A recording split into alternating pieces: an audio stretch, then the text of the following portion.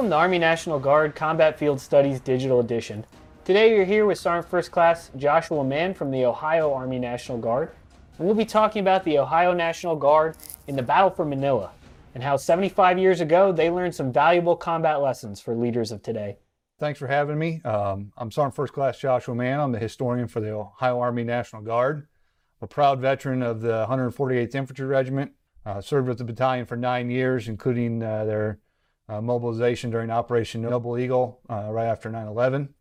And I've been the historian role for the state since 2004, full-time since 2005.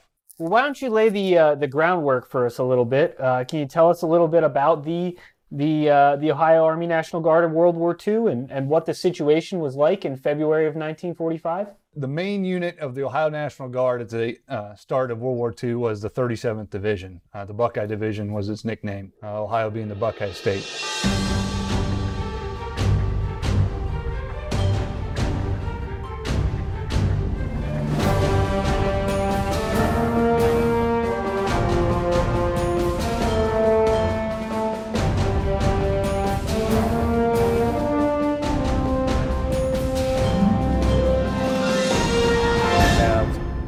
Immediate need for trained forces in the Pacific Theater to stop and deter the Japanese movement. Sends the 37th to San Francisco in May of 1942, and in May of 1943 they go to Guadalcanal. In late 1944, everything sort of leads up to establishing the Philippines as that last jump-off point for the eventual attack on the main Japanese island. In October 1944, the first step to that is the invasion of Leyte. And then in January of 1945, you have the 6th Army under General Walter Kruger.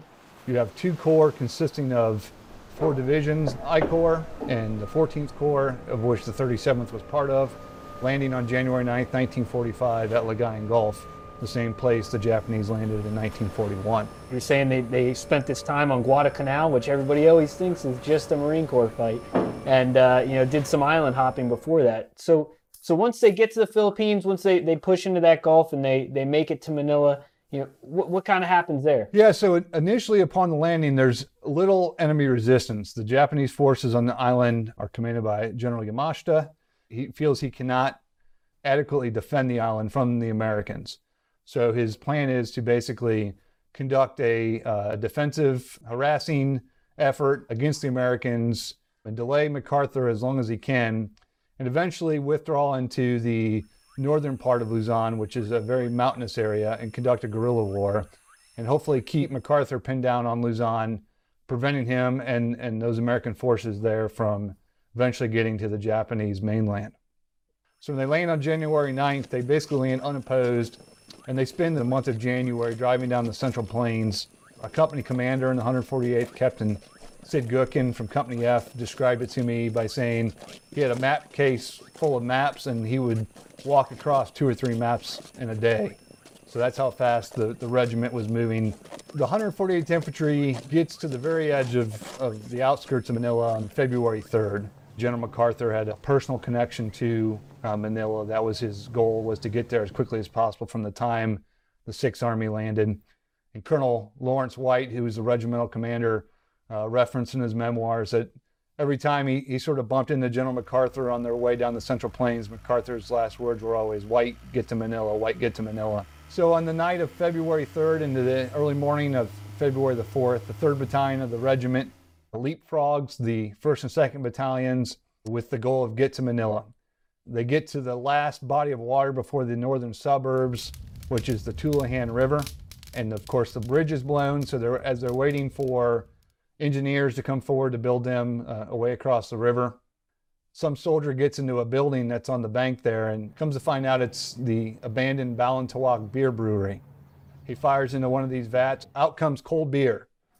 So as the soldiers would pass through, he would fill a helmet full of cold beer, and there's descriptions of the soldiers wading across the Tullahan River with their rifle and this helmet full of beer up over their head. As Colonel White was standing there, sort of observing what was going on, General Kruger, the 6th Army commander, shows up on the scene. General Kruger says to him, "Well, White, what do you think about these soldiers drinking a whole helmet full of beer and getting in a firefight?" Which was just going on the other side of the river. And Colonel White said, "Well, sir, I don't know what to think of it, but I wouldn't like to try to stop it." And General Kruger said, "Neither would I," and jumped back in his Jeep and pulled away. So initially on February 4th, one of the objectives was to get to the Bilibid prison.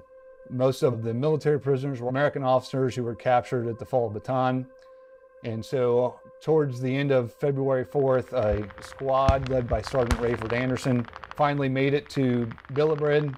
The Japanese guards had abandoned it just hours before the Americans had gotten there, and they were rescued. February 5th is when you have the beginning of the assault through Manila. Colonel White's attack plan was to bring 2 battalions abreast and attack towards the Pasig River. By this time, the 1st Cavalry Division on the regiment's left had already liberated Santo Tomas University, which had a number of civilian prisoners, American prisoners there as well. And so the all-out effort was to get to the Pasig River and get to the south side. So on February 5th, as the 3rd Battalion is attacking, Company K is in the lead for the battalion, attacking through the district of Manila, known as Chinatown. And so when Company K was leading, the 1st Platoon, led by Lieutenant Van Pelt, had come across an enemy strong point at an intersection, quickly bypassed it to continue their way to the Pasig River. And a follow-on platoon to mop up that area was led by Lieutenant Robert Viale. This pillbox, as he sort of surveyed the situation, he realized if he could get up in this building behind it, onto the 2nd floor, he could throw a grenade down onto the pillbox and neutralize it. So he took a number of men into this building. There was a Filipino family who was still occupying the room they were in, but all the windows were very high, and they were small. They were up towards the ceiling. So he climbed up on this ladder and realized that he being left-handed, had a better angle at the Japanese pillbox than his men did. He grabbed onto the grenade, and as he started to go up the ladder, the grenade got away from him and fell to the ground. So he jumped down very quickly, grabbed the grenade, looked around, and realized that there was nowhere for him to throw this grenade and not possibly kill the civilians and his soldiers. So he took the grenade, put it into his stomach, and pushed himself into the corner of the room when the grenade went off. He died a few moments later and was eventually awarded the Medal of Honor for his actions to save his men and to save those Filipino civilians. So the 1st Platoon that was under Lieutenant Van Pelt, that was still moving towards the Pasig River, got right to the edge of the Jones Street Bridge, which was still intact. And Van Pelt sort of had this eerie feeling like this was no place for him or his men. And as they began to pull his men away from the foot of the bridge, the Japanese blew the bridge and the other series of bridges that crossed the Pasig River. So Lieutenant Van Pelt needed to quickly pull his men back. And during this whole time and during this fighting, you had a number of factors lead to the destruction of the Chinatown by fire. You had both American and Japanese forces firing mortar and artillery rounds at each other. You had a lot of frame buildings, wood buildings, and homes down there. There was also reports of the Japanese having prepared demolitions and lighting buildings on fire. So all these things sort of come together to a point where you have this raging inferno that once was the Chinatown district in Manila. So Lieutenant Van Pelt, seeing that he needs to get back to safe lines, has this fire now surrounding him. And Captain Laban Nip, who is Company K's commander, basically ordered his men to fight their way through. You had the Japanese going to the south, you had the Americans coming to the north, fire all around them. And as Major Charles Henney, who was the battalion executive officer, describes it, you have an old-fashioned Western shootout.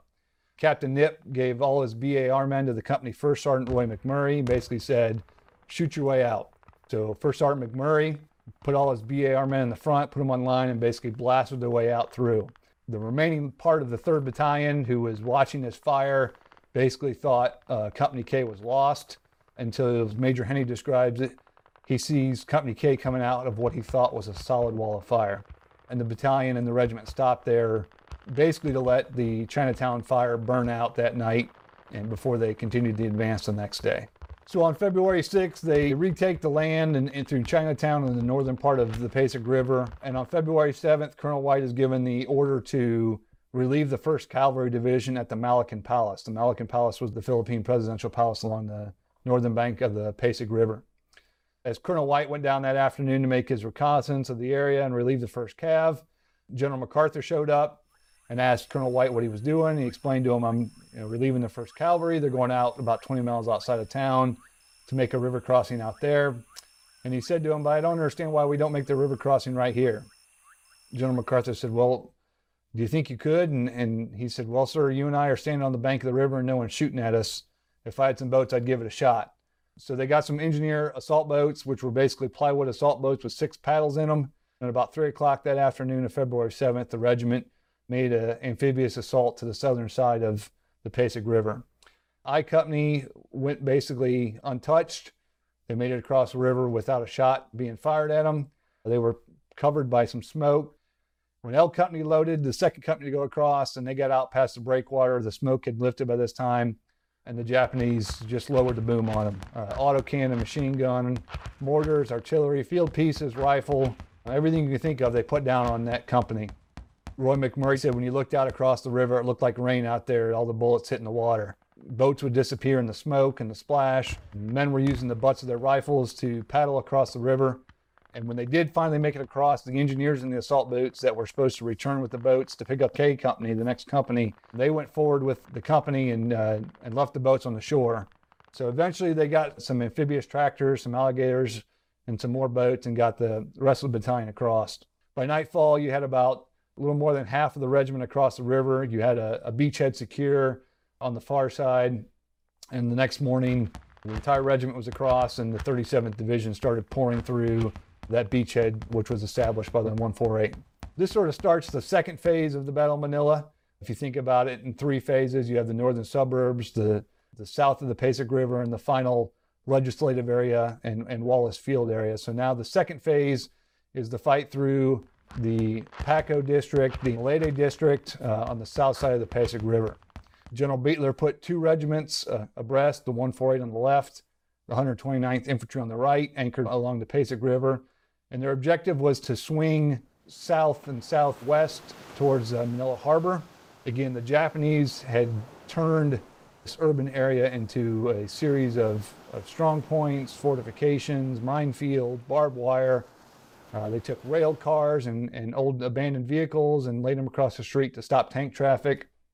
And at all these points, they had pillboxes built with interlocking fields of fire to slow down the American advance. As the regiment and the division started pressing south, they also came across the many atrocities that the Japanese committed against the civilian Filipino population. And so on top of this fight and this urban battle, you have this mental strain of coming across these absolute atrocities that the Japanese forces committed. The first sort of significant strong point for the regiment is at the Paco Railroad Station, and 2 men in Company B, 2 BAR men, Cleto Rodriguez and John Reese Jr., took it upon themselves as their company, their platoon was stopped, to advance with their BAR and engage the enemy for about 2.5 hours on their own, separated from the rest of the company. They destroyed a number of enemy machine guns. They killed about 80 enemy soldiers. They stopped a number of reinforcements coming in for the enemy. And as time went on and as their ammunition got low, they began to work their way back towards the company lines. And in the act of reloading, Private Reese was killed, and Private Rodriguez was able to make it back to the company. But for the heroic action, both Reese and Rodriguez were eventually awarded the Medal of Honor. Rodriguez is the only of the 7 recipients in the 37th to receive the Medal of Honor during World War II. Rodriguez is the only one to not receive it posthumously. On their left, you have Company A attacking the Manila Gas Works. A platoon messenger in Company A, PFC Joseph Sacchetti, assembles a litter team and runs back and forth evacuating wounded Americans. On his last trip, he is wounded in the head by a shell fragment. He's still able to pick up the wounded soldier he was carrying, get him back to the American lines before he collapses and dies there. And Sacchetti is also awarded the Medal of Honor for his actions on that day. For the next about a week to 10 days, you have the regiment attacking towards the Manila Bay. The regiment encounters their first sort of big building they encounter is the Philippine General Hospital and the university area near the bay, in which the Japanese had turned a series of these buildings, which were bomb-proof, reinforced concrete, earthquake-proof.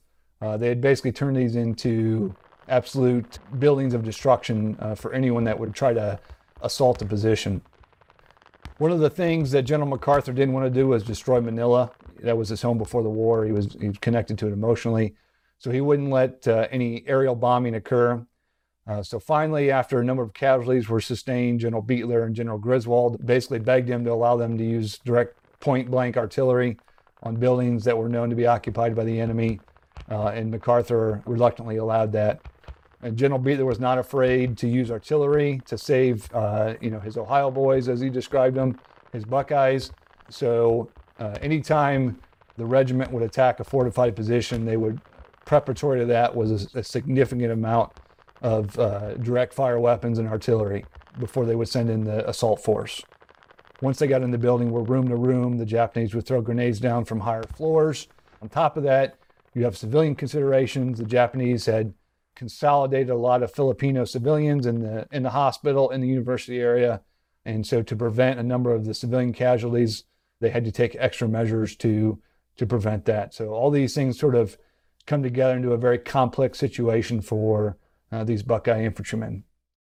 February 19th, the regiment finally gets sort of their first rest since entering Manila on February 3rd, February 4th. And are relieved by elements of the 1st Cavalry Division who finished the mop-up. And that kind of wraps up phase 2, if you will, for the Battle of Manila for the 148. The third phase of the operation, which is the legislative buildings and the Wallace Field area, is ready to jump off by the end of February. You have the 145th and 129th Infantry of the 37th had taken by this time Intramuros and Fort Santiago on the right. On the left, a brigade from the 1st Cavalry Division, which was now attached to the 37th, had finished the mop-up in the Philippine General Hospital area, university area, and it was time to squeeze this last pocket of Japanese that basically had fortified themselves into the last series of legislative buildings. So on February 26th, the 1st Battalion had been given orders to attack the legislative and finance buildings, preparatory to the assault of the infantry, led by Company C. They lined up every piece of ordnance they had in the inventory and churned the building into waste and a pile of rubble before they sent the infantry soldiers in. But there were still hardcore Japanese enemy soldiers in there that would not quit without putting up a fight to the last man. And so there were a number of times where a floor was secured and they would have to pull the men out while they put some more direct fire on it and then send the men back in to secure the next floor. But it was a slugfest. It was very difficult fighting that the regiment took part in there in those last couple days. The finance building was assaulted on March 4th with the 1st and 3rd Battalions of the regiment. And finally on May 2nd, Company C did secure the finance building. And on March 4th, the 14th Corps declared Manila secure and the elimination of the final Japanese pocket in the Manila area. So there's two real big lessons to be learned that can be applied to our soldiers today. The first is train as you fight. Upon receipt of the Luzon mission in late 1944, when the division was still on Bougainville, General Beetler engaged the division in an extensive training program that included the combined arms team, tank, infantry, engineer, assaults of a fortified position, and employment of attached supporting weapons. Training was progressive and proceeded from squad to platoon to company to battalion, with emphasis on small unit tactics. All training was conducted upon a realistic basis with live ammunition and every available weapon system. In the words of Major Charles Henney, who was eventually a battalion commander in the regiment, he said the best training of the war was in Bougainville in preparation of Luzon.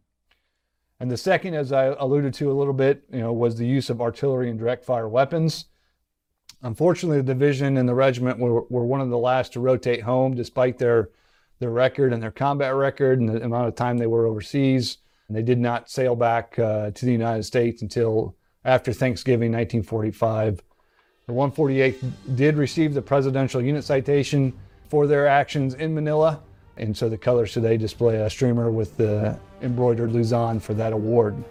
And today they remain the lone infantry battalion in the state of Ohio, the lone active infantry unit in the state. Outstanding. Thanks again, Sergeant Man. And if you're interested in learning more about Army National Guard history or learning more about the opportunities that the Army National Guard has for leader development, continue to follow us here, the Leaders Recon podcast, or check out our ARNG Leader Development Instagram page.